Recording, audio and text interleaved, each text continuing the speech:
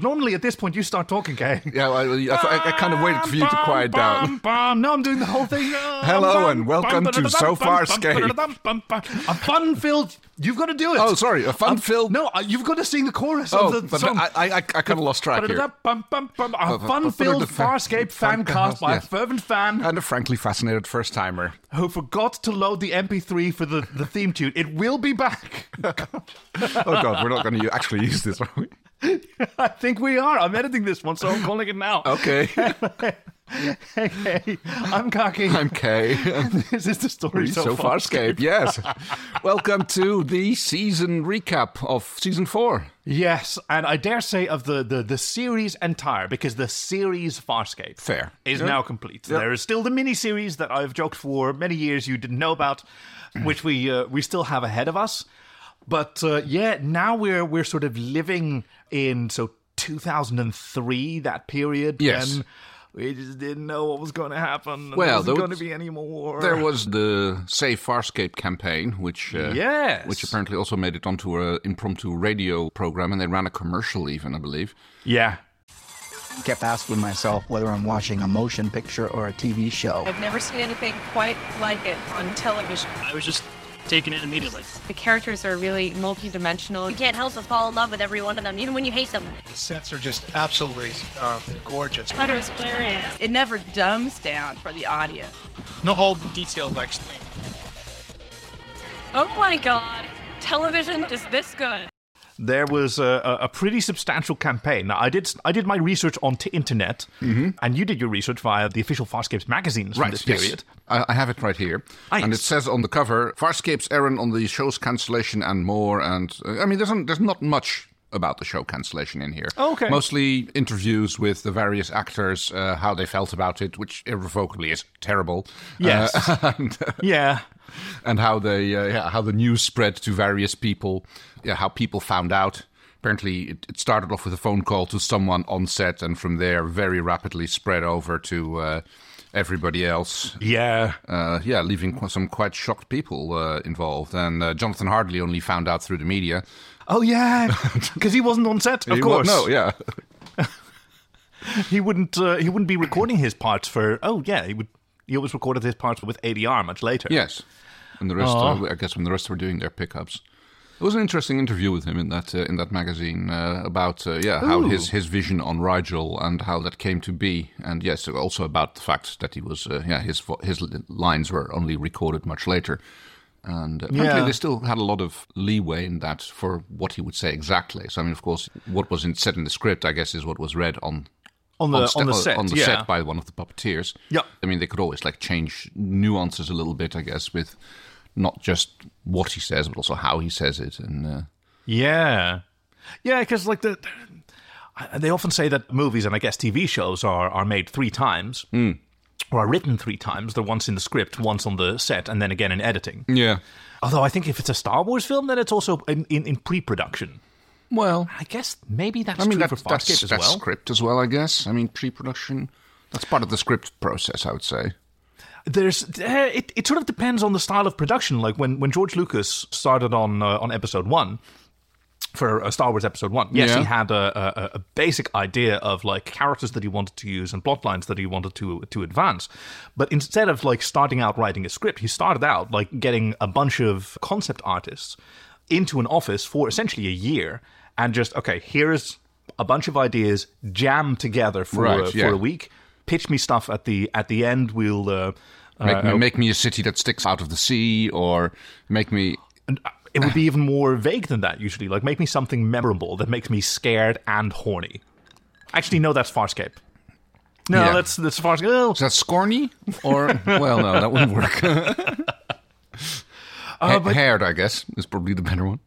Okay, so finishing up about the Save Farscape campaign, it was pretty It was pretty groundbreaking. It was not the first campaign to save a television program. Like, I think others that had been successful were like Jericho and Once and Again, also around the same time period. And of course, originally Star Trek was cancelled after the second season, and then that was rescued by fan agency. I guess, people writing into the network to go like, "Oi, we want more of that."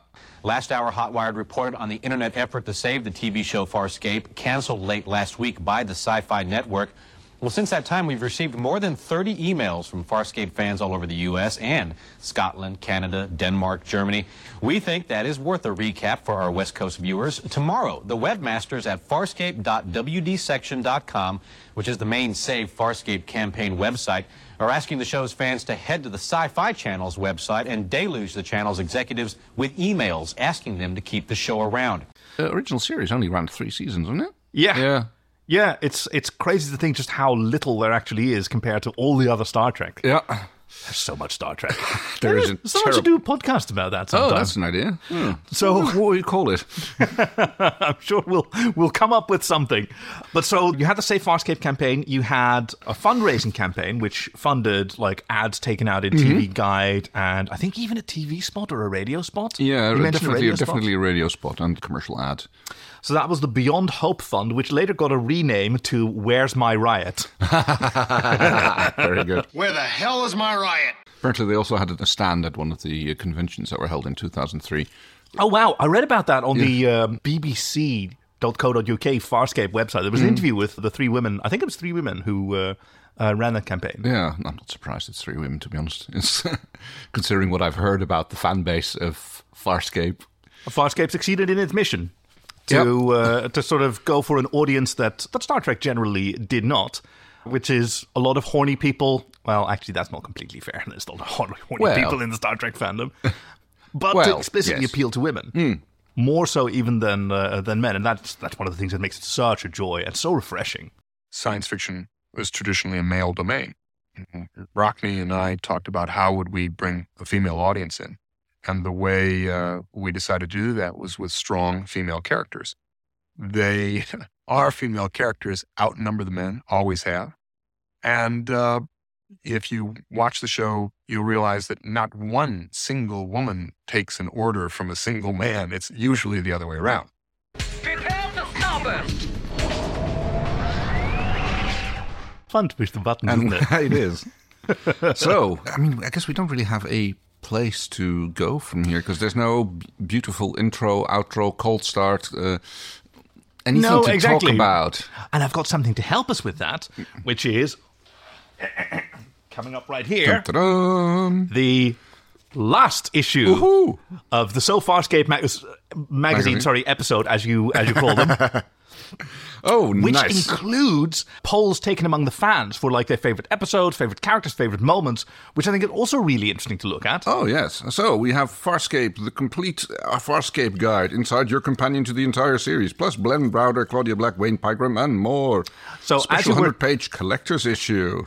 As you were complaining about how it would be tricky to find or to see all the episodes of Season 4 on your little phone screen, yes, you've got them in here. You've got to flip a bit. All right, yeah. So it starts off with the uncharted territories, or the last word of David Kemper. Aww. They got a lot of mileage out of that picture of like cartoon John twisting the gun around. I mean, I think that's it. That was definitely in the previous episode, and which had a very interesting article about that entire episode. Oh, do tell. Yeah. Oh, just about just how the production was set up and how it was like they had to like start this one way in advance because of the lead time that they had on the animation work. And very much what you just said about how episodes are written 3 times. If this was even stronger in that regard, how they set it up with and how they changed what they wanted. Because first when they actually did the ADR for it before they filmed the live action. Oh, before they filmed the live action, they started off with giving something for the animators to work with. Yeah, and then they went through the whole production process. And in Act 1, there's like a large continuous sequence in animation, and they found that was starting to get a little bit boring if they did that in Act 2 and like 3 as well, as they originally planned. So then they started intercutting it more and more with the live action and then working with the transitions. Oh, right. Between that. So that was, and how much work that was, especially also in post-production and how there's like unused material, which didn't make it, which was animated, but never made it into the episode. Yeah. Like, that's even more disproportionately costly than deleted scenes on live action. We have a interview with Gigi Edgley. Oh, bless. Oh, lovely sign of a shot of... Is that the one with... No, that's Don Quixote. A sword and a fluffy hat. Color of grey with salted plain. Oh, gosh, I love this. The one where she's got the disguised as a redhead. Oh, that bringing home the beacon, I think it was. That's a fantastic look for her.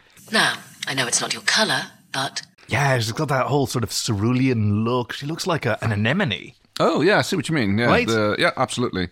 And here we have John's football helmet and... that helmet. We're getting a lot of mileage out of that helmet. I mean, I have to say, this is like from the first to the last episode, at least of the regular run, we've been able to get some mileage out of that. Oh, good look. Oh, you look at these. It's like all the Scarons on... Oh, wow, yeah. Yes. I think that's 2 versions even of Duncan Young. Oh. Because he was one of the early ones. Oh, what was he called? I think it was the Interrogator. Oh, yes. And he's also Emperor Stalik. Ah, okay. Oh, no, he was Axicor, who pretended to be one of the hot robots that young Taki really had some absolutely special private thoughts about. Open your armor. Yes. What were they? The something hunters. Oh, I don't even remember. I'm sure Axicor knows. The beloved listener who actually picked their online screen presence name from this character. Kurishi. That's right. To prove you're a Koreshi. Oh, Q&A with Brian Henson. Hey, we don't get to hear from Brian Henson often enough. The question is, what areas did Farscape open up for the company? Every show has its own audience, its own expectations, and its own franchise value. Farscape proved to have a very committed fan following. And as the show goes on to wider and wider audience will be proven to be visionaries. They spotted this uniquely creative piece up front, which does not answer the question in any way, shape, or form. Oh, one imagines that he was like still in his cups, reeling with sadness over the loss of this project. Very well possible. Although, I mean, this was released May 2003, and this one was April-May 2003. So these two were released very close together. It was a monthly magazine, bi-monthly. Right. Yeah. Still. Yeah, and came to a conclusion with what you're holding here, which, hey, for those of you who are used to skipping our fanfiction episodes, which, respect, you can do whatever you like, maybe not skip this next one, because what you're holding now also contains a story called Horizons, which was, until the release of the miniseries, the canonical conclusion to Farscape. Written, very good. Yeah. That's going to be interesting, yes. By Rockne S. O'Bannon. So that's coming next week. I would definitely recommend... I've not read it yet, but I would definitely recommend that people listen into that one. Maybe we should, push that a little bit more towards our listeners. Yeah. Wow. There's a lot, right? Yeah, there's so much. Oh, yeah. Don't worry, there's no homework here for you. This is just for you to enjoy. And if you need a little sort of reflection on which episodes there were, So, and we can also look at there's a couple of fan polls. If you look at the table of context, does it say like their favorite episode, favorite storyline, something like that? Oh, it's not mentioned exactly on the so interviews. Creature Shop, Farscape Art, Farscape Reader poll results. Yes. Yeah. 76. God, and then they don't put page numbers on it. Yeah, they're not on every page, and they're kind of weirdly designed. Wow, that's tiny. Yeah. 76. So it's a 100-page episode, so it'd be the 3/4 mark there. All right, here we go. Create a viewers poll and they will vote or something. And you did, in the hundreds. Which increased the poor Farscape editor's workload no end, but he forgives you. Call went out in issue 10. Rack those brains and pick your Farscape favorites. Wow, this must have been on postcards and snail mail. I guess. Yeah. It doesn't sound... No. It's not terribly much work to do an electronic poll and get those results. But what have we got? What have we got? Favorite Moya crew member. Analysis. Pilot was winning for ages, but then the ultimate winner just sneaked in at the end. Wait, what's your favorite? Oh. And see how we compare to the fans. Oh. But didn't we do this a while ago? Yeah, but now it's season 4 and we've seen the whole series. Oh, favorite crew member. Yeah. That's a difficult one. 1812 counts, by the way. Just in case you were... Well, Pilot is indeed a very strong contender. So is Rigel. Oh, it's very difficult. I mean, I can make a case for almost everybody. Well, not for Stark, but... What? I mean, I could make a case for him, but it wouldn't be a very strong one. It would be a nut case, but You'd make an enemy out of Ben Browder, whose favorite he was. Oh, okay. I mean, favorite. If I actually had to pick, it would probably be Pilot. Yeah. Me too. Yeah. Because I was even thinking, Crace kind of counts. I was thinking, kind of counts. Yeah, Crace was also like high up there. That was.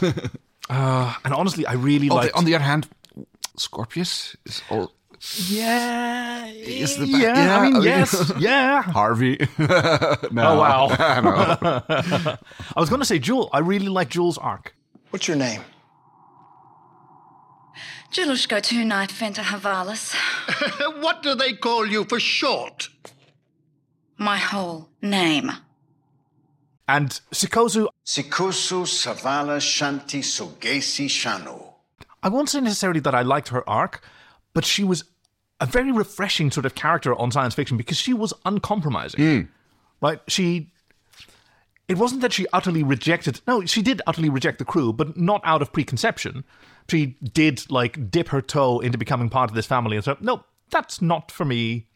No, we're not... No, we are not compatible. Yep. The ship will be dead soon. So, let's see. Favorite movie Moya crew member. What are the fans say? Joint 8th place, we have DRD 1812. Yeah! That's my boy! Zahn, Jewel, and Stark. Oh, wow. Joint 8th. Yeah. Wow. In 7th place, joint DRDs and Moya. All the DRDs and Moya. Okay, yeah. Just DRDs in general, I guess, with 2% of the vote.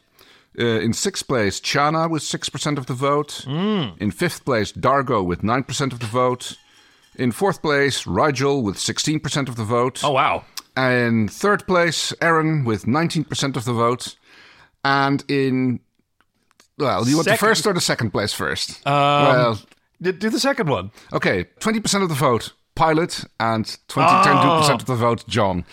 Just inched out ahead yes. there. So John had probably like a late write-in campaign or something along the lines. Oh, wait, if we could have split the vote by asking which John, and then Pilot would be on top. Do you love John Crichton?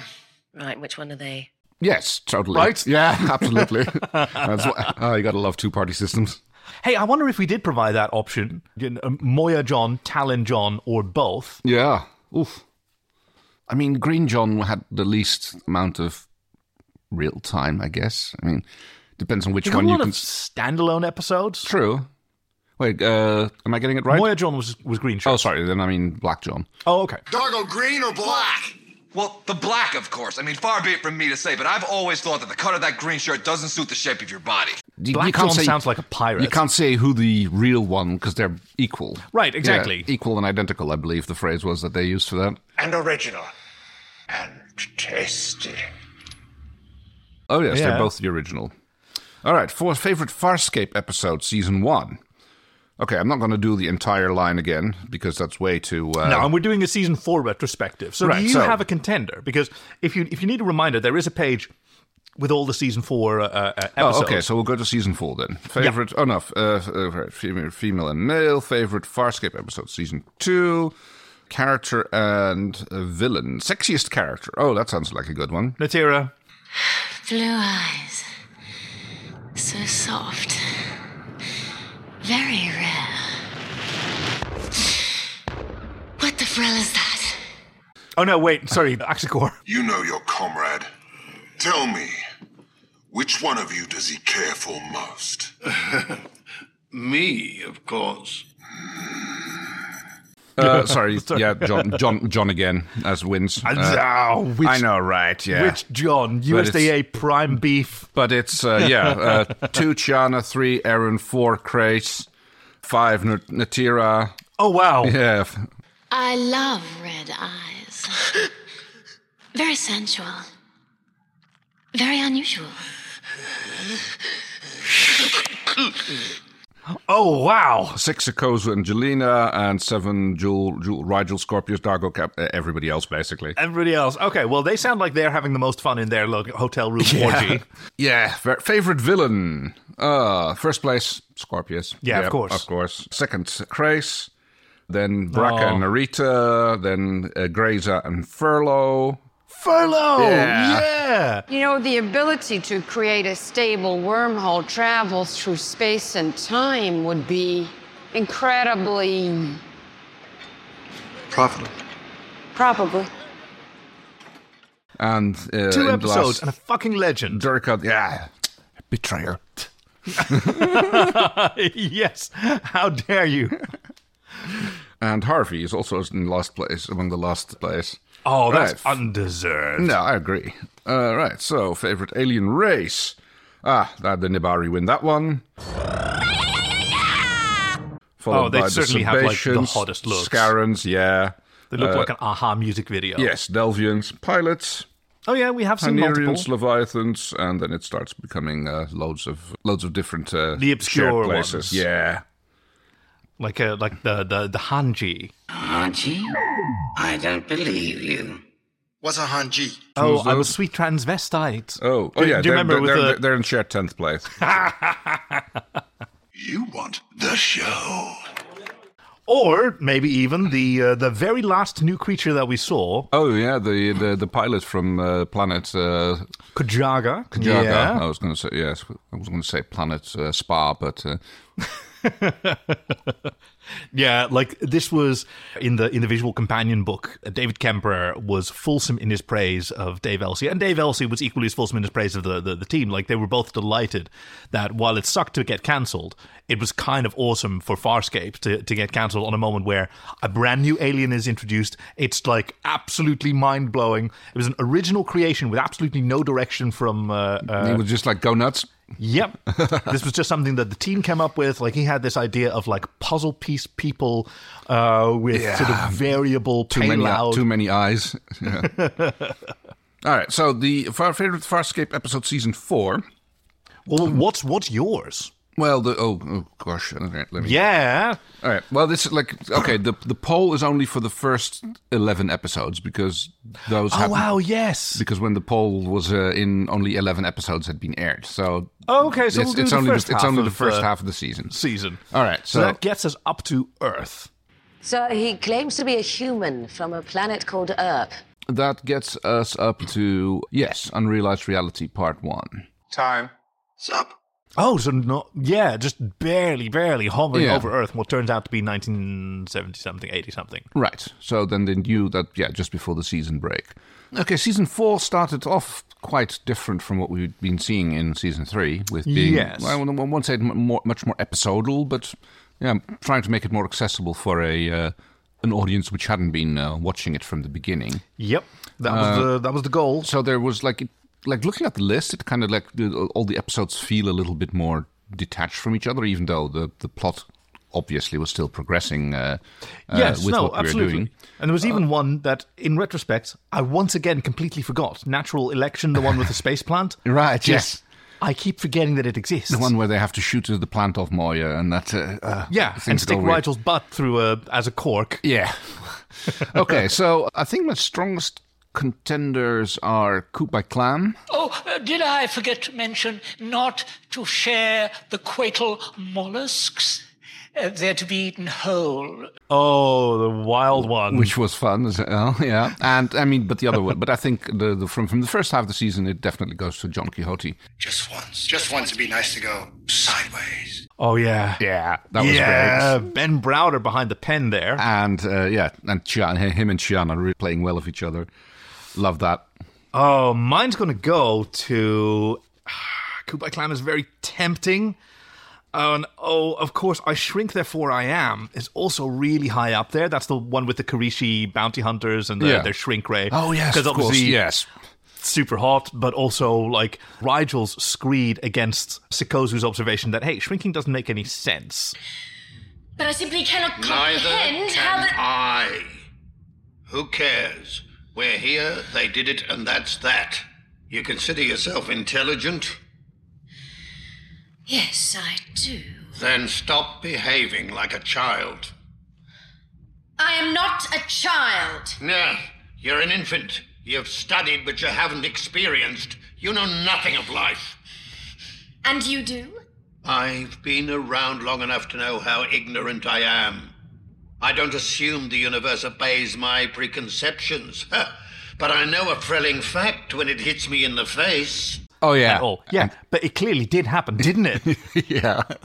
So, which was truly excellent. But, It even had like promises, which was very good. But my favorite is Lava's a many splendid thing. Really? On the lava planet, yes. Oh. More bad news. Same dread, different planet. Yeah, we're trapped. Again. With the piles of puke. Right. And Narenti doing his thing, because it's just rollicking fun. Well, it does have the scene where Narenti does the mental imaging of the guys. The amazing dance. Yes. So cool. And the full Monty. Yes. Okay, so let's have a look-see. You said Lava's a many splendid thing. Fifth place, 8% of the vote. Not too bad. Let's see. Coop by Clam was 7th place. Oh, I'm surprised. Together with Natural Election, 5% of the vote. Wait, wow. Yeah. The utterly forgettable... Oh, no, that's probably mean. There's probably a lot of fun to be had there. And let's see, therefore, 3rd place, I Shrink Therefore I Am, 13% of the vote. 2nd place, 23% of the vote, Unrealized Reality, which I, in retrospect, yes, yeah, also... actually, hold on. Also damn good, yeah. Really, really good. And in 1st place, Don Quixote, with 27% of the vote. So, like a quarter of all the people in the vote preferred that episode as the best one in first half of the season 4. Okay, I'm actually coming back from my vote now. And it's not because I've heard any episode here that I think that's better than Lava's a Many Splendid Thing. Yeah. But because, like you, I just didn't think about Unrealized Reality as an episode. And I also didn't think about Crichton Kicks, the first episode, as a... And I actually really kind of love that. Crichton Kicks is awesome. You've got 2% of the vote. It's got him... Want some of this? Yeah. Grade A prime American beef. Come on, damn you! Of course, yes. And in the beard, and it's got the reunion Rigel with his shiner. Everybody sort of stumbling back after trying to make it on their own. Actually, mine's going to go to Crichton Kicks. I really loved it. Okay, there you go. So, yes. Part 2 of Season 2, though, there's no poll to support us. There is no. So, Part 2, and then we'll have to see if the second half wins or not. Which I guess it's very hard not to, but... okay, so we've got Kansas, which was fun. Oh, Kansas, yeah. Kansas was really good. I liked that a lot. That was... Yes, no, bite me. That's all I need to know. R-S. S. This girl is slow. Let's see, Twice Shy was a bit of a bottle episode with the Spider Lass. What is sexy? Oh, a girl as beautiful as you shouldn't have to ask that. Sexy is, sexy. You like sexy? Yeah. Let's see, Mental as Anything. It had its moments, but generally speaking, I wasn't too keen on it. Tasmania with Katoya. Macton deserves to die!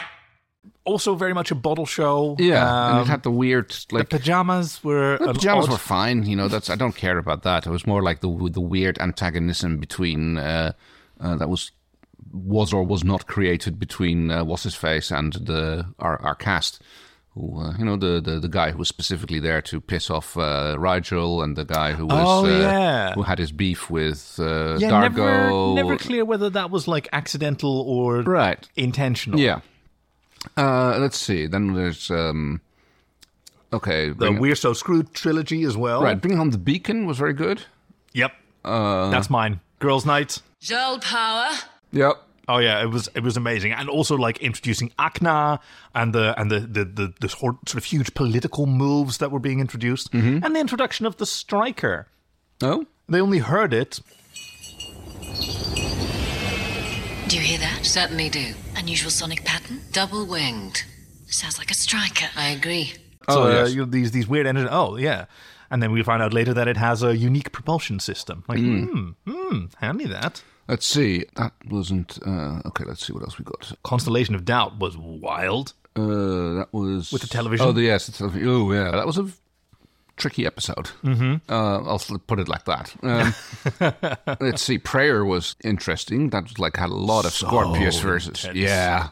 And especially with the Bizarro Universe people being mistreated, let's put it like that. Yeah. This is how Scorpius gets things done. Right. And of course, an absolute tour de force for Claudia Black. Yes. I mean, yeah, they were going to die anyway. We know that. So, but that still doesn't make it right to like mistreat them the way they were. But on the other hand, it's like the least evil, the least evil, I guess. And this is what John brought Scorpius for. True. He can get things done that John historically hasn't. We're So Screwed was fun because Noranti got to do her thing. It's like, oh no, I actually released the Deadly Plague. Oh, poor Noranti. Like it's a really good season, isn't it? It is. It's got some bangers in it. We went to Earth. Like it really is, right? Yeah. I mean, it's not quite fair because I literally just finished editing that podcast episode for Bad Timing. So that one's the freshest in my memory, of course. But that was the case because it had been renewed for the 4th and 5th season. Yeah, and there was no plan to finish on the 4th season. But like there was a significant jump in cost from season 3 to season 4. Yeah, that I think was. I mean, it went. I don't think it went HD, but it did go to 720p and was filmed in widescreen. A more future-proof format. Right, and they're a little bit more gregarious with the sets and everything. Yeah. And so there was a real attempt to sort of reintroduce the show and make it accessible to new audiences, which didn't wind up materializing. And it may have to do with like Stargate growing in popularity. Right. But then, okay, so Ben Browder and Claudia Black jumped ship to Stargate. They were eventually invited on. Well, this is many years later, but like there are very many perspectives on the cancellation. The official party line was that it was just too expensive and the ratings weren't strong enough to. We really did want to continue, said Bonnie Hammer, president of Sci-Fi, which nobody completely believed. It is a little bit corporate-y bullshit. Right. But so there was Sci-Fi Channel wanted to really reduce costs for the next season, so they suggested doing a 13-episode season, which we were trying to do with all of their series. Okay. To get a 13-episode season. I mean, that's ultimately where we wound up going, right? Right. I mean, a lot of TV is doing that now again. Yeah. Like moving away from the old style 80s and 90s where, you had a season, which a show was on a half year and off a half year, basically. Yeah. And now it's, going more to like 11, 12, 13, yep. As opposed to British TV. Well, yes, which had one weekend's worth of episodes per decade. Right. I mean, like, what's the difference between a UK and an American detective series?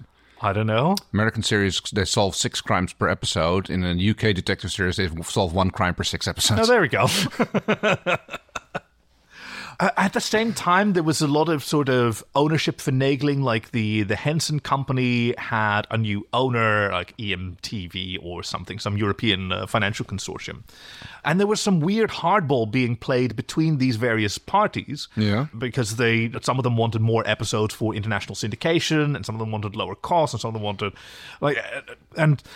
the way David Kemper described it, like there were 2 weeks where he was pretty sure that the show was getting cancelled. And then there was 2 weeks where he was definitely sure that it was going to be a 5th season. Uh-huh. And it was just a torturous period where ultimately... Yeah, he couldn't really do and say anything. He just had to make it work and keep going and keep lobbying, I guess, to keep the show going.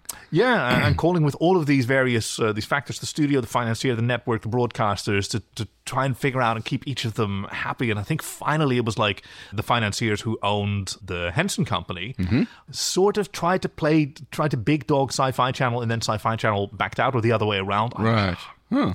Okay. Shame. Yes, exactly. It was all solvable. But the Save Farscape campaign got in there early. So these announcements came in just as the first part of season 2 was finished, or season 4 was finished, right. Just before the second part of season 4 started airing. And it was thanks to the effort of the Save Farscape campaign that at the very least, when the sets were struck, they weren't destroyed. Yes. The most significant ones, and very importantly, the props were put into storage. Right, as opposed to the normal procedure, which is scrap it? Yes, exactly. Yeah. Because storage for sets of that size is very expensive. You have to buy a new warehouse for all of it. Mostly, yeah. I mean, it's interesting that they would destroy the props because, there's a long-standing tradition of props from certain movies and TV series showing up in other ones. Oh, sorry. Yeah, they go into a big bucket where anyone can pick from them. And you don't get them back, though, because they get repainted and distressed. So you can't get them back once they go in the bucket. Yeah. Okay, so let us see. Oh yes, we had a thing that we were doing. Did we? Yeah. Which was your favorite episode? Oh, I thought. You picked one already. I thought I said it was bad. I had to go with bad timing. Oh. Sorry, I thought you said bad timing as a sort of theme for the entire series, and that's why that's why they called it the episode "Bad Timing." It was originally meant to be called something else. No Turning Back. That's it. Yeah, and then they went like bad timing is probably a better one. Oh, amazing! You and your timing. Your timing is terrible. And mine was Bringing Home the Beacon because Girls' Night. I loved it so much. Yes, but actually, is that the first time we see Grazer? No, of course. No. She's introduced way at the beginning. Yeah. That's right. As Rebecca Riggs, a fantastic character. Captain Commandant Cleaveridge, yes, with her boob sweats with mystical properties. Oh, and I think of all the villains, she probably treats Crichton the worst. I guess. Yeah. Well, I mean... Depends on by what metric you judge it, I guess. Oh God, yeah.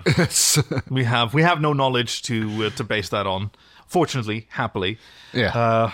But hey, this season was all about closing the door to Earth. Like a season 5, as you can tell from where the show was going, was going to feature the Scarans in a very major way. Mm-hmm. So they were being really set up here after having been gradually introduced. But season 4's like main thrust was to force Crichton to make the choice between home and the girl, basically. Right, yeah.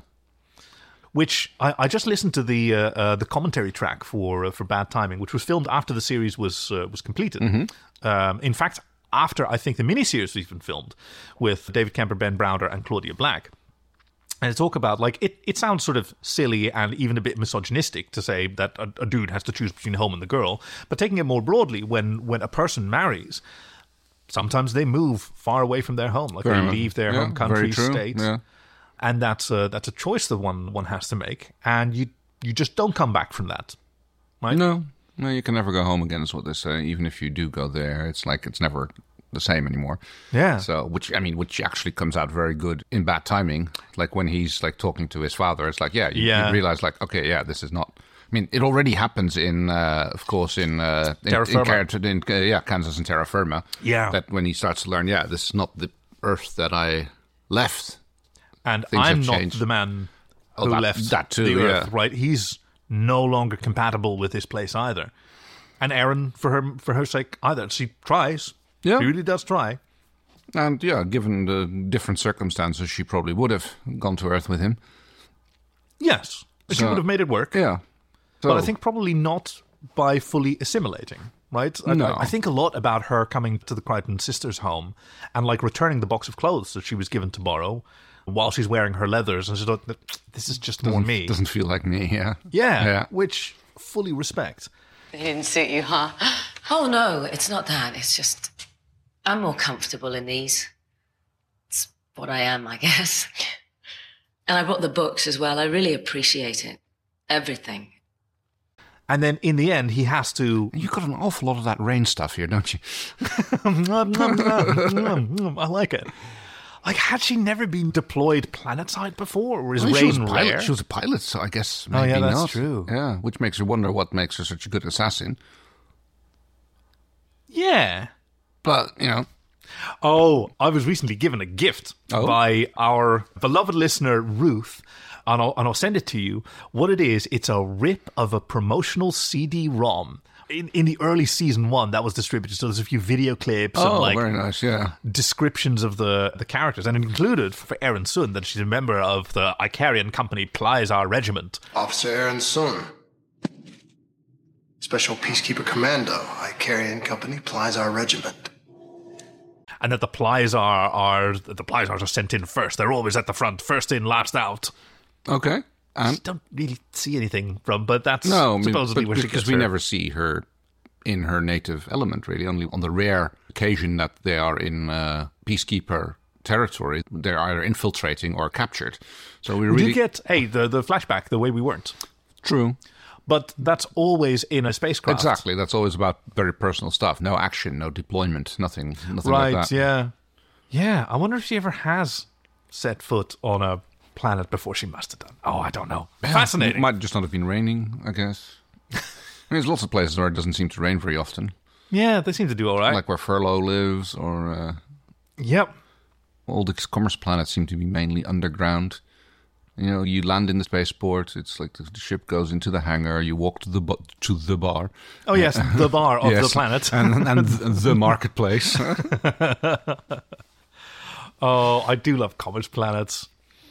But yeah, then the series ends with John closing that door and wishing them luck. Like, I still think about... they talked about that, Ben Browder and David Kemper, about that final scene. Hello. Hey, Dad.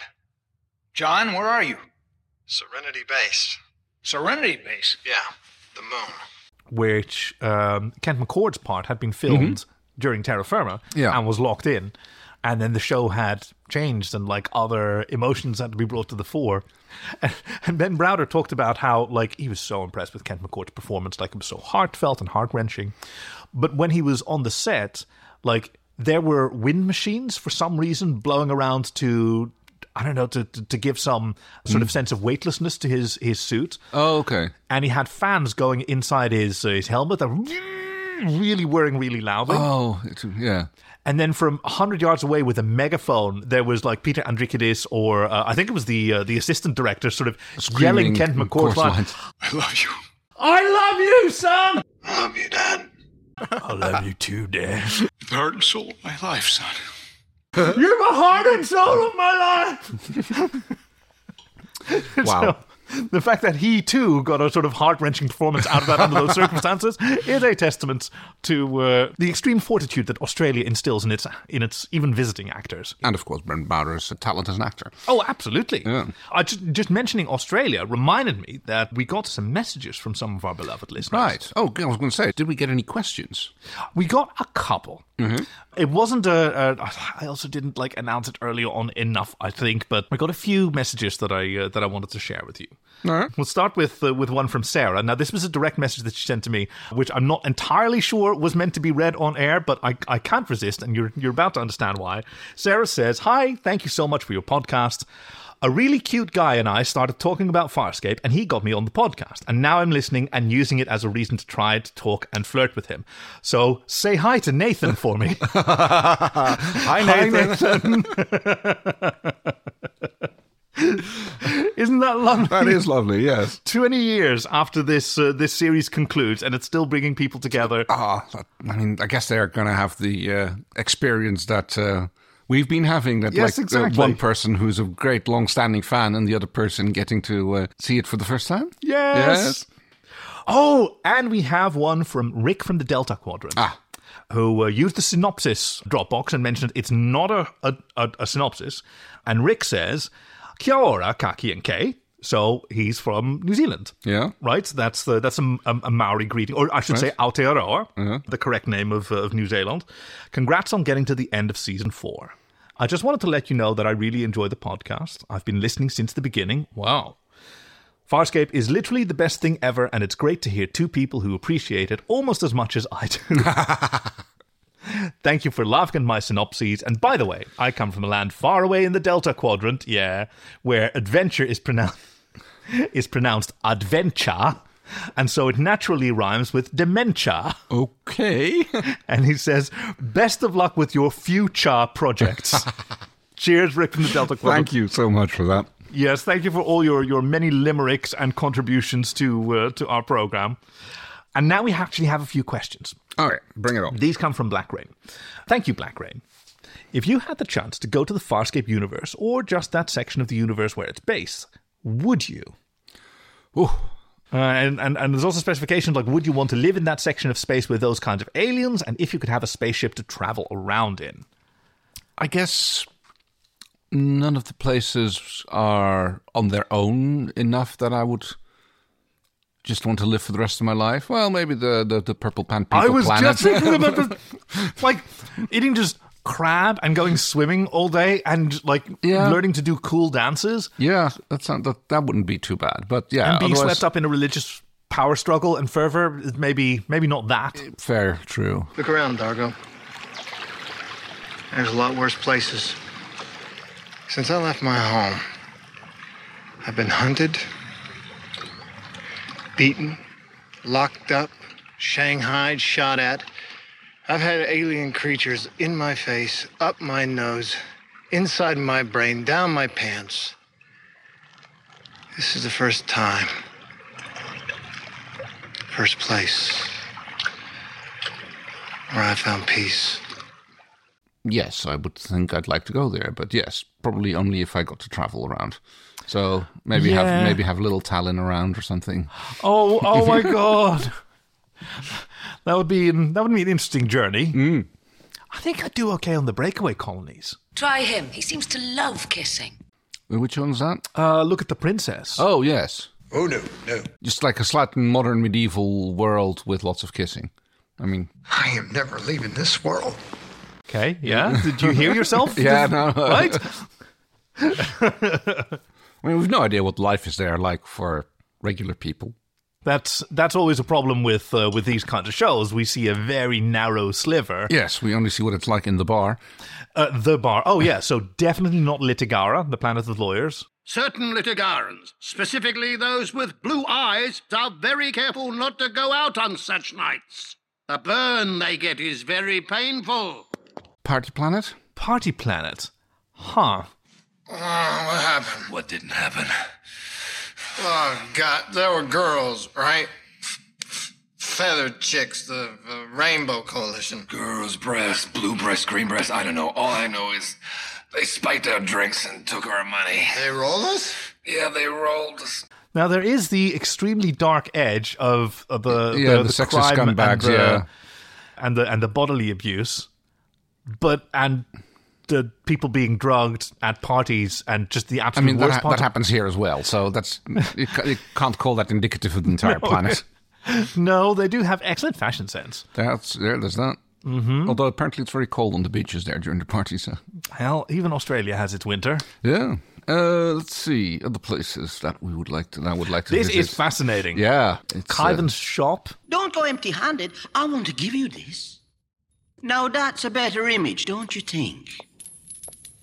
There's a lot of shopping. Everybody just loves shopping. Everybody's always shopping, yes. Like you're buying weird paintings, we're buying stuff that you're not really supposed to dip your fingers in. There's like, that Delvian colony with the trigger pods. This trigger pod is mythic. Oh, you say it's called vegetable? I know. Also, power struggle. Yeah, exactly. More of that. Definitely not the planet where they mine the Chakan oil. We're going to celebrate. It's rest day tomorrow. Like, thank God it's Friday again. Yeah, definitely not that one. No, because they did sort of liberated at the end, but the PKs are... Yeah, they're coming back. If that's where they get their gun oil from, then... Oof. Yeah. Not Dambada, way too hot. Well, if we go straight out that way, there's a truly outstanding expanse of sand. Sand, eh? Just as much as you could want. There are plenty of things I want at the moment. Sand isn't one of them. I mean, there's like That's a couple Furlough's of... planet. Yeah. The settlement looks kind of like fun, Well, with lots of varied people. It's a Burning Man kind of way, Yeah, it's a bit Tatooine-esque, if anything, kind of rough around the edges, but lots of hot weather and like weird people running around. Then there's the planet of the dead people, which is also not a very fun one. God doesn't understand. We want the stone. No, I don't want to go anywhere dark. No. Right, so also the Taking Stone, Taking Stone Planet, also not very good. Wouldn't really want to live on a dead Budong. It's got these pustule things filled with acid mucus. Yeah, we got it. We got that one. It ain't edible. Or a dead Leviathan. Yeah. There's loads of creepy places. So, actually, it's not that nice there, is it? It really isn't. And then you've got the Tormented Space, which has actually a few nice planets. Did it? Oh, I think so. I mean, did they have nice planets? Moya and Talon are pretty dark. Unless you get Traltix, with his more light. I need more light! Oh, yes, but that was like flying through like a solar cluster or whatever it was. But yeah, no, I guess not.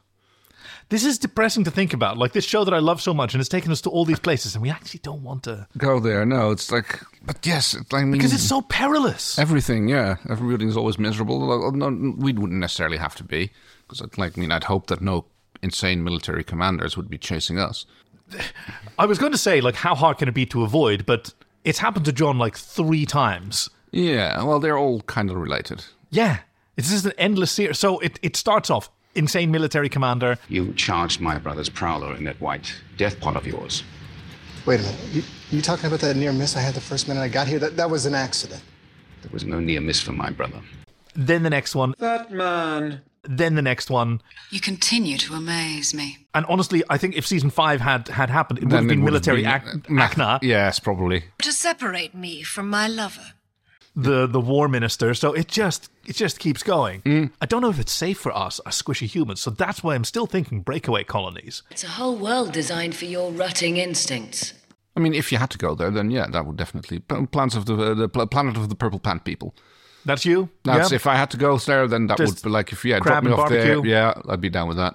All right. I guess we'll just hop back and forth sometimes. Take up wood carving or something. And oh, yeah. I bet whittling is a good one. So, yes.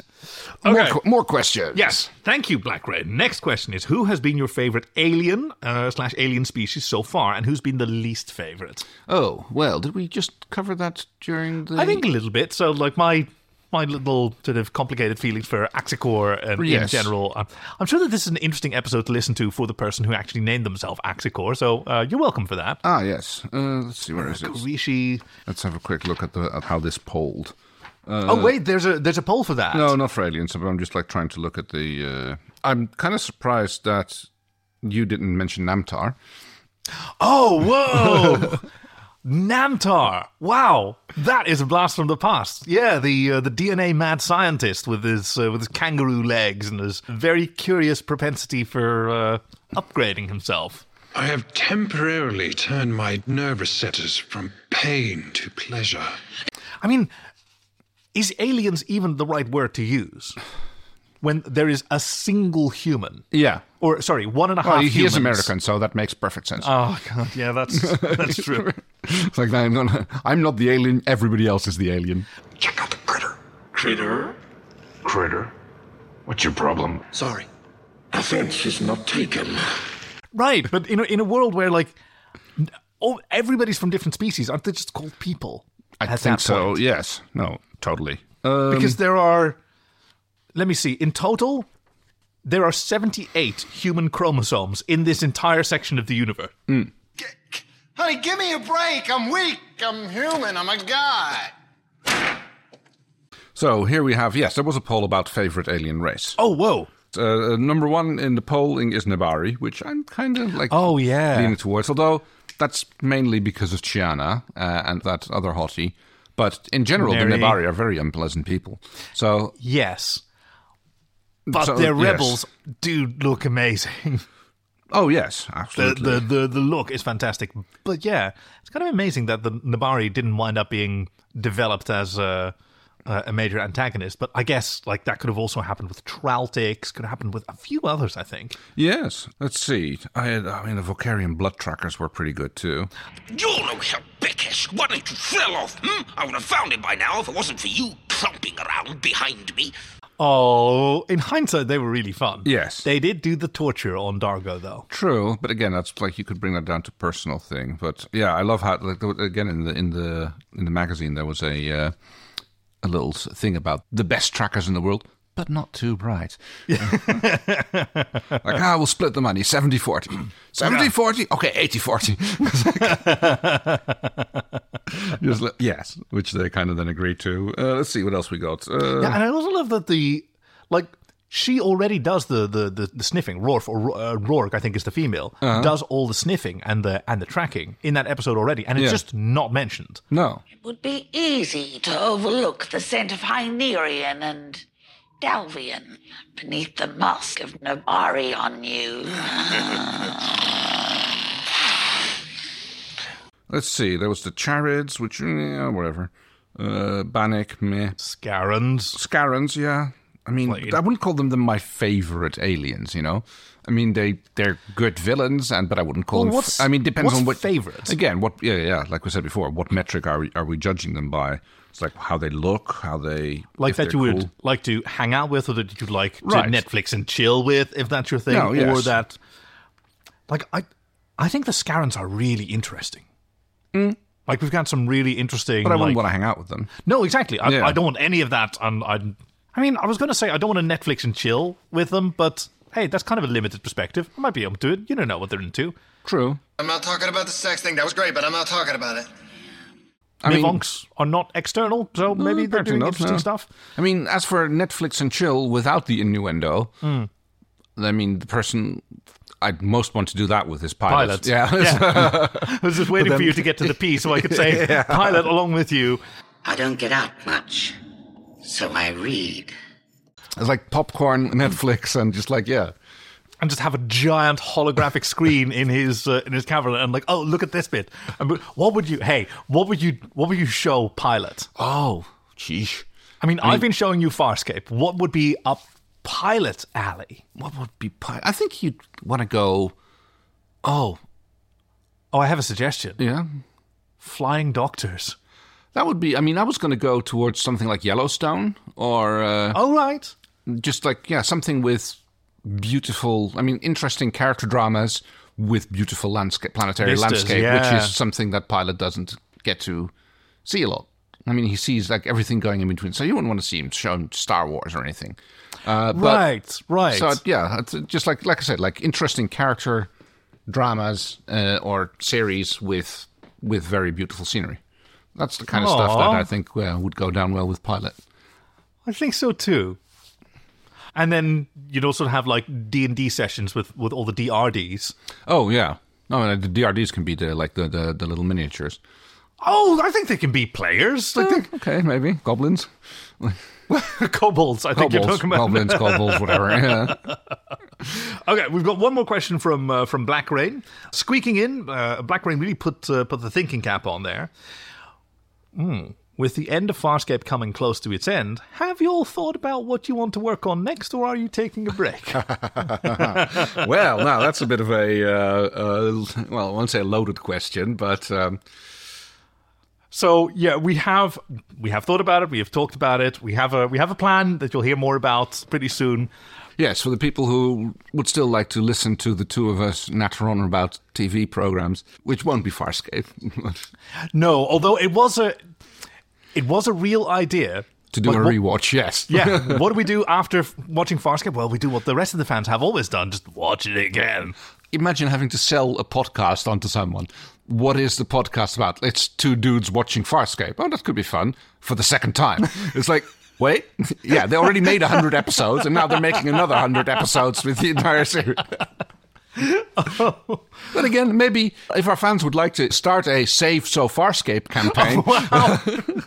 They've already done the Patreon. They've already shown their support, and we are definitely finishing. Obviously, this series. Oh, that reminds me of I think it's a New Zealand podcast. That's where I learned the term Aotearoa, because it was used by the hosts and the Maori greeting Kia ora. Yeah. The worst idea of all time, where the two New Zealand hosts watched the same movie every week. Oh, I heard about that. And review it and it's just like an existential crisis drawn out over a year. Like, how many episodes are there? Oh, so if you look on Wikipedia, I think it's like annual or like yes, they did one a year. So it started with Sex and the City 2 every weekend for a year, and then it was like Step Brothers or Meet the Fockers 2. And they actually watched the movie every time. Yep, they watched the whole thing. Is commentary recorded while they're watching the movie? Or no, is it afterwards? They come in afterwards, so they have to sit through the whole thing. All right, so they can't distract themselves by. Nope. Oh man, that must. They even done live episodes where the audience also has to sit through it. Yeah, I mean, I'm nothing but admiration for that kind of dedication. Yep. And so, like, if you look on Wikipedia, you see, like, so season 1, it was that one, season 2 was that one. For the third and final season, it was this movie. Fourth season, it was that one. Again. Yeah, they came back. Wow. They came back. Like, yes, we've watched this movie 52 times. Let's watch it another 52 times. And now, together with the McElroy brothers, they're doing Till Death Do Us Blart, an annual podcast once a year for American Thanksgiving. They watch Paul Blart Mall Cop 2. Okay, I've never even heard of that. And review it together. Very good. Okay. A film that I think none of them have seen Paul Blart 1. Okay, that makes, that's the kind of thing that you would probably want to do, and then you can make all sorts of assumptions about what happened, and like you make up your own little backstory. And like Werner Herzog, when he made Bad Lieutenant 2, Port of Call, New Orleans, not having seen Bad Lieutenant 1, which he considered unnecessary for his filmmaking process. So yes, we don't want to turn our podcast into the worst idea of all time, so we're going to do something else. It's going to stay in space, and it's going to stay joyous. Yes. Oh my God.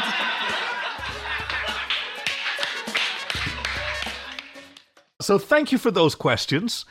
So I've got one more thing. Yes. I've got. Is it points?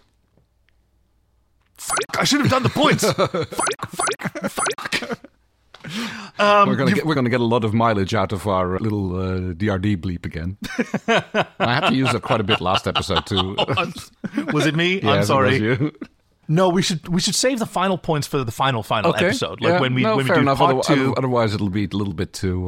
There'll be not enough margin in the last 2 episodes, I guess, to work with. So we wouldn't. And I already asked you, like, if you want to make predictions for what's gonna come next, and it's kind of tricky. It's Star Trek. It's so Farscape. Farscape. You've got Star Trek on the brain. It's Farscape. So it's like, I mean, it can go anywhere and everywhere. That's the joy of it, and.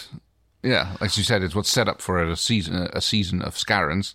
Yeah. And if they got to do 2 miniseries of 2 hour-and-a-half long episodes, that should give them enough room to tie up any loose ends that they want to tie up, and to throw in enough new stuff that they can. I mean, we have the new aliens which showed up. It sounds like a shame that they wouldn't use that again. You know how Farscape is, right? Cool things just show up and then never come back again. Yeah, I mean, just like it's going to end up with them sitting in control on Moya, going like, wow, wasn't that weird? Like how we got like shot into shards, and then after we explained the problem, they were kind enough to vacuum us up and put us back together again. Because remember, this is a universe where people get turned to stone without any problem on a regular basis. So, looking at his face, I wouldn't call that it was without a problem. Well.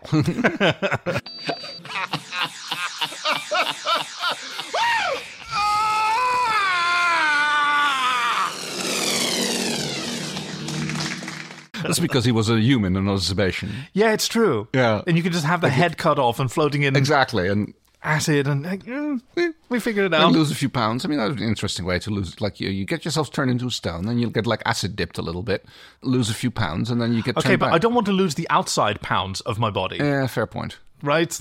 Yeah. There's not specific regions that one's okay with losing. But okay, how about a quiz? All right, to close us off. Bring it. Now I've got 3 options. Yep. So I'm going to start with the first one, and we'll just answer some questions until you can sort of nope out of this quiz if you think they're too hard or too easy, and then we'll try the other one. Oh, okay. Let's do it like that. All right, so 1. This one comes from whatculture.com. I don't know that website. And it's the Impossible Farscape Quiz. How will you do? Oh, okay. From November 2018 by Ash Jacob. This is a thrilling, tough quiz. And it starts off with, what name did John Crichton affectionately give his pulse pistol? Was that multiple choice? Winona, Uma, Cameron, or Nigel? Yes. Winona. Okay, Winona, we'll go with that one. Yeah. Was that correct? Okay. Oh, what secret space travel formula did the ancients implant in John Crichton's head? Starburst equations, Hawking's theory of everything, wormhole technology, or black hole construction codes? Wormhole technology. Yeah, it's definitely not black hole construction codes, is it? Which of these things are really bad for a Sebastian? Extreme cold, extreme heat, undercooked meat, or Scarran blood? Extreme heat. Now, Scarran blood, hold on. Yeah. If you take that more broadly, was having Scarran ancestry was really bad for Scorpius, wasn't it? Yeah, but that's not a generic Sebastian thing. I know, I'm just trying to make this honestly not impressive quiz. Yeah, I was going to say, like, for a thrilling hard quiz, it's like, it's starting off pretty easy. What was the name of Khal Dargo's first wife? Do you want to nope out and try the other one? Oh, okay, so here. I don't know. Minuet, Zara, Vanessa, or Lolan? Lolan. I do like Minuet is in there because that was the name of the woman that William Riker imagined in the excellent episode Shades of Grey, which was a bottle episode and beloved by no one. And maybe that's one that we should... the trombone, yes. Don't listen. We'll just have a little talk about maybe that's one. Oh, yes. Okay, not this one. Okay, next one. Next one. second of 3 options for a quiz that we have. This one is from Telltale TV. Yes, I will accept. TTT. Cancel that. Telltale TV. How well do you know Farscape? Okay. The quiz. Here we go. Which food does John Crichton insist can be eaten if it's fried? Food cubes, trigger pods, Dentix, or crackers? Dentix. Dentix. Very good. Which doesn't pan out very well for him, as I recall correctly. But he only insists that it can be. It does not turn out to be true. What is that appalling smell? Breakfast. Dentix. You can't eat Dentix. Fried Dentix. You can eat anything if it's fried. I'll pass. Suit yourself, Jenny Craig, but I'm hungry. In Farscape, Season 2, Episode 5, The Way We Weren't, the flashback. Yeah. For Erin's past, the fugitives discover that Erin had been on Moya before. Under whose command was she serving as a peacekeeper? Bylar Crace, Tam Velarek, Zalak's son, or Talon Nitsak? Oh, I want to say Velarek, but I'm not sure he was in command. Because Velarek was definitely the Leviathan specialist helping in the pilot transplant. Yes, he was the project lead. But I'm not sure she was under his command or not. Oh, might have been Crace. Could have been. Okay, I'm going to go with Velarek. It was Crace. It was Crace. Yeah, Crace was there. He gave the order to execute the old pilot. Yes, of course. Get people moving. Yeah, no, you're right. Yes, absolutely. Get your unit working! Move! I'm filling in Tam Velarek to see if there's a scorekeeping element. Yeah. Okay. Which of Moya's passengers farts helium? Zan, Dargo, Rigel, or Gianna? Yes. Rigel, yeah, of course. You little toad. You had to go fart helium now? I'm nervous. It happens. During Farscape Season 1, Episode 9... Oh, DNA Mad Scientist! Please, push harder.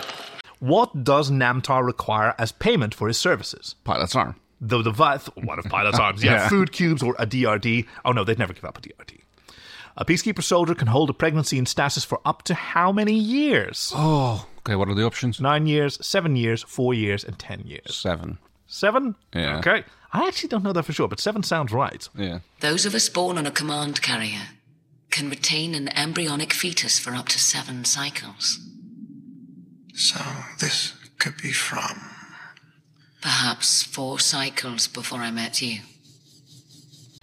Now we get somewhere. During Season 2, Episode The Locket, how long are John and Erin stuck on the planet together? 30 years, 100 years, 16 years, or 55 years? 55. Yes, agreed. Yeah. If you don't go, you get trapped for 55 cycles. Trapped like I was. And in Icarus Abides, how does John die? Gunshot, radiation exposure, poisoning, or old age? Each of these is accompanied by a really heart-wrenching gif, by the way. Like, this is Erin. Icarus Abides, that's where Green John dies, right? Yes. Yeah, so then it's radiation poisoning. Radiation exposure, here we go. I never felt better. This is a pretty good quiz, this. Yeah, no, totally. When Crichton first arrives in the Uncharted territory, who does he kill? Talvo Crace, Bylar Crace, Celto Durka, or Fenra Teague? The first one. Talvo, yeah. Crace's brother. Younger brother. Yeah. You charged my brother's prowler in that white death pod of yours.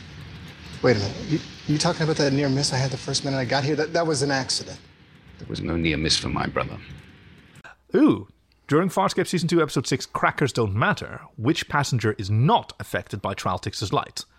Erin Sun, Chiana, Rigel, or John Crichton? Oh, that's a tricky one. I don't honestly remember. So... Yeah. I'm gonna go... I think Dargo is the one who beats him out of it at the end, so it's been a long time. I think that... Like, he and Dargo have that weird sort of bro moment. Yeah. So I think that Crichton and Dargo, so I think they're both affected. So then it would be Rigel. Or Chiana? I mean, she has different sensory perception than the rest of them. And she doesn't, she can't get a tan, but she's also not affected by... so yeah, let's go with Chiana. Oh, interesting. We don't actually know. Yeah, Chiana or Rigel. I honestly don't know. I guess we'll find out in a bit. I'm going to go with Chiana because, Nambari and Light, they have a different relationship with that. So yes. Even though that hadn't been revealed yet at that point, it feels logical. That feels right. And we'd seen that in the one with the sort of splitting into different worlds, and one of them was noisy and one of them had red light. Everybody hated the red light except her. She was fine with it. Yes. Okay, Gianna, it is. On the Farscape 3-parter, this is question 10 out of I don't know how many. Okay. Which 3-parter? Look at the princess. Okay. How long will Crichton have to live as a statue if he agrees to marry the princess? 66 years, 100 years, 75 years, or 80 years? Oh, well, that's a little bit... It was that kind of aging level. Mm-hmm. Now, he did say that everyone he knew would be dead.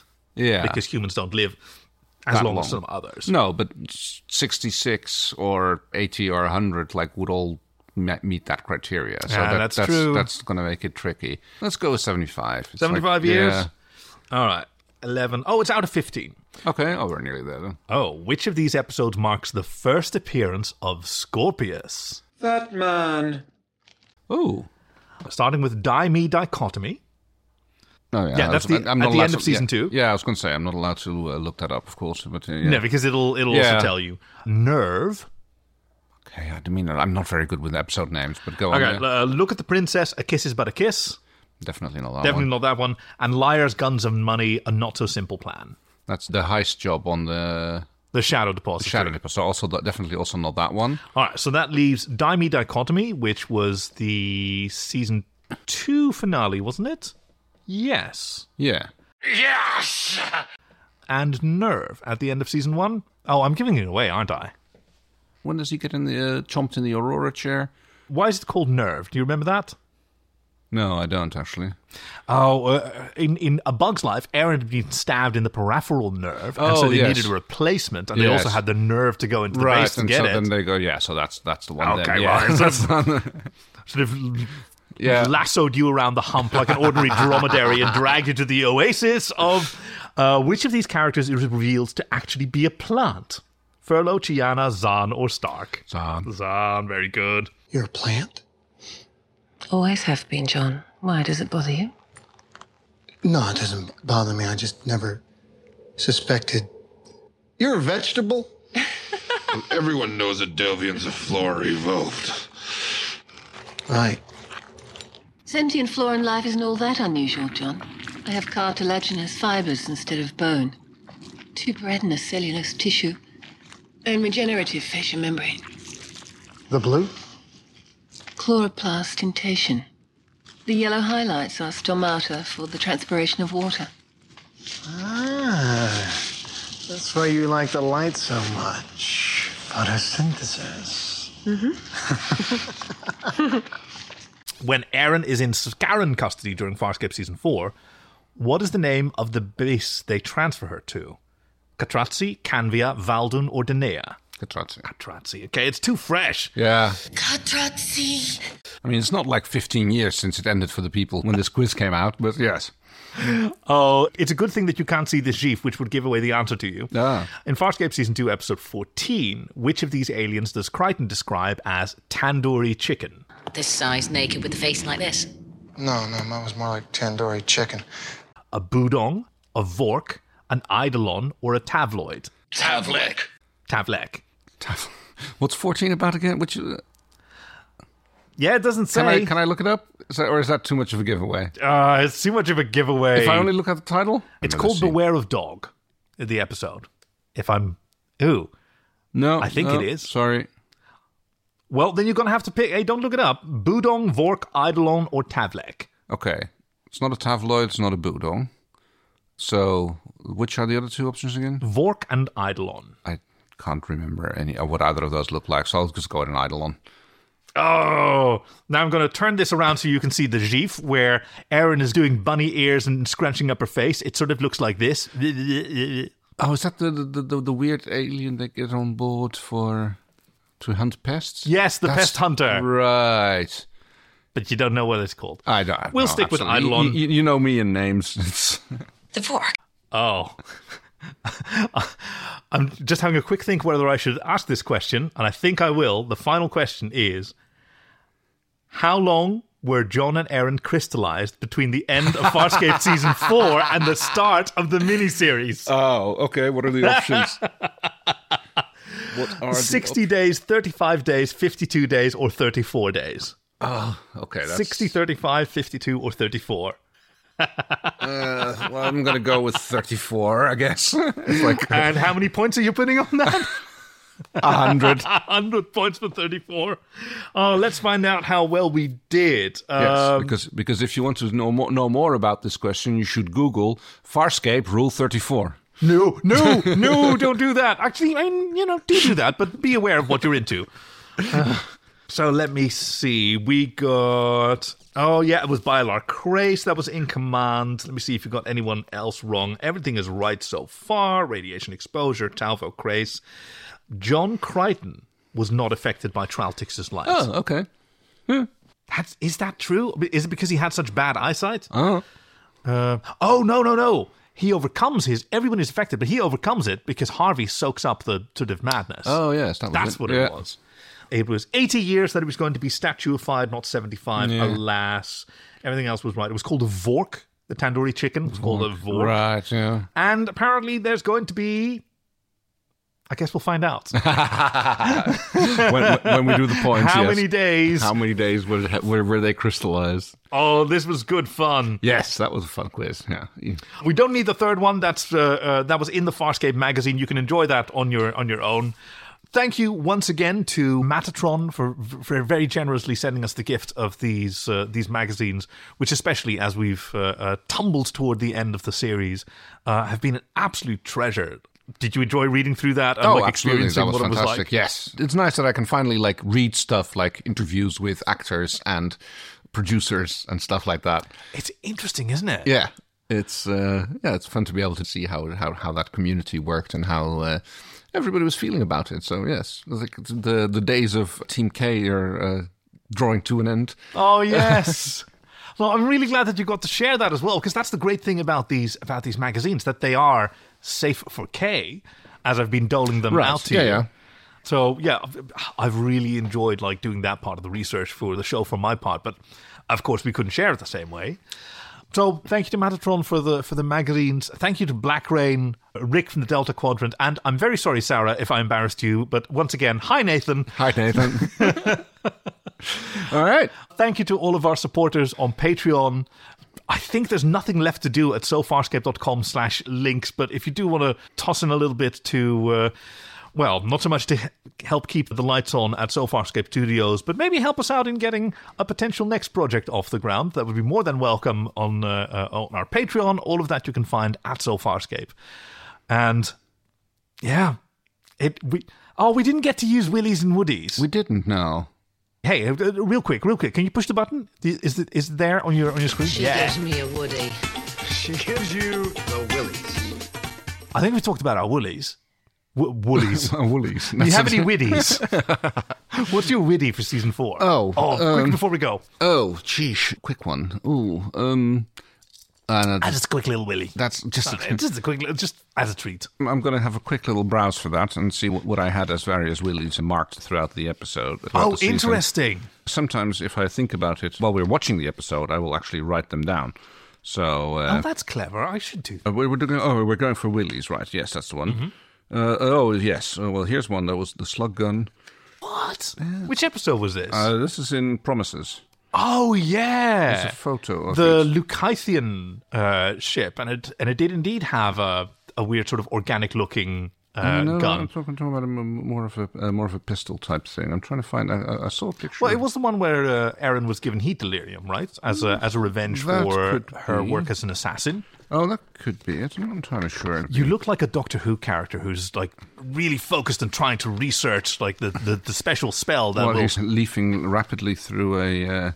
Actually, here we go. I think this is it. It's going to be a habit that Farscape developed in season 4, where apparently it is entirely normal to talk to one of your compatriots about someone while standing in front of them, and talking about the escaping stage whisper. The stage whispering where they're right there on the other side of the bars. I mean, this became a interesting trend that came up numerous times during various episodes. Did. So yes, I think that'll going to have to be my my overall willy for season 4.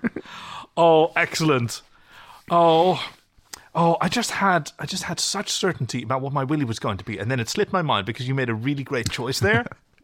Honestly, my willy for season 4 is the fact that there isn't a season 5, and that's not it's not as cheeky as it sounds. No, but there's quite a number of like setups that didn't get a payoff. Yeah, we've got seasons old setup that never got a payoff.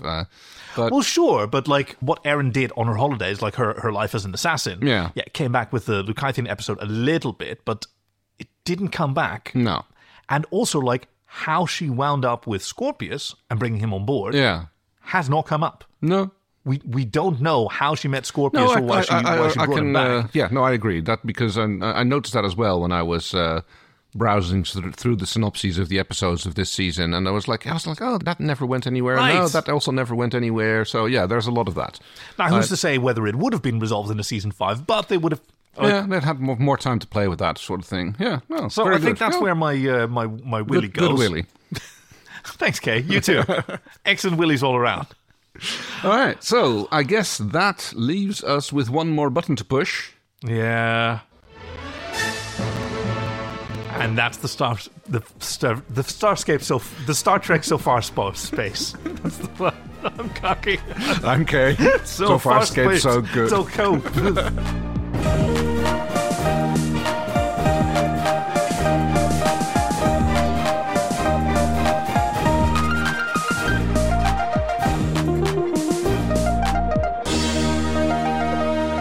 At least we went out the way we started.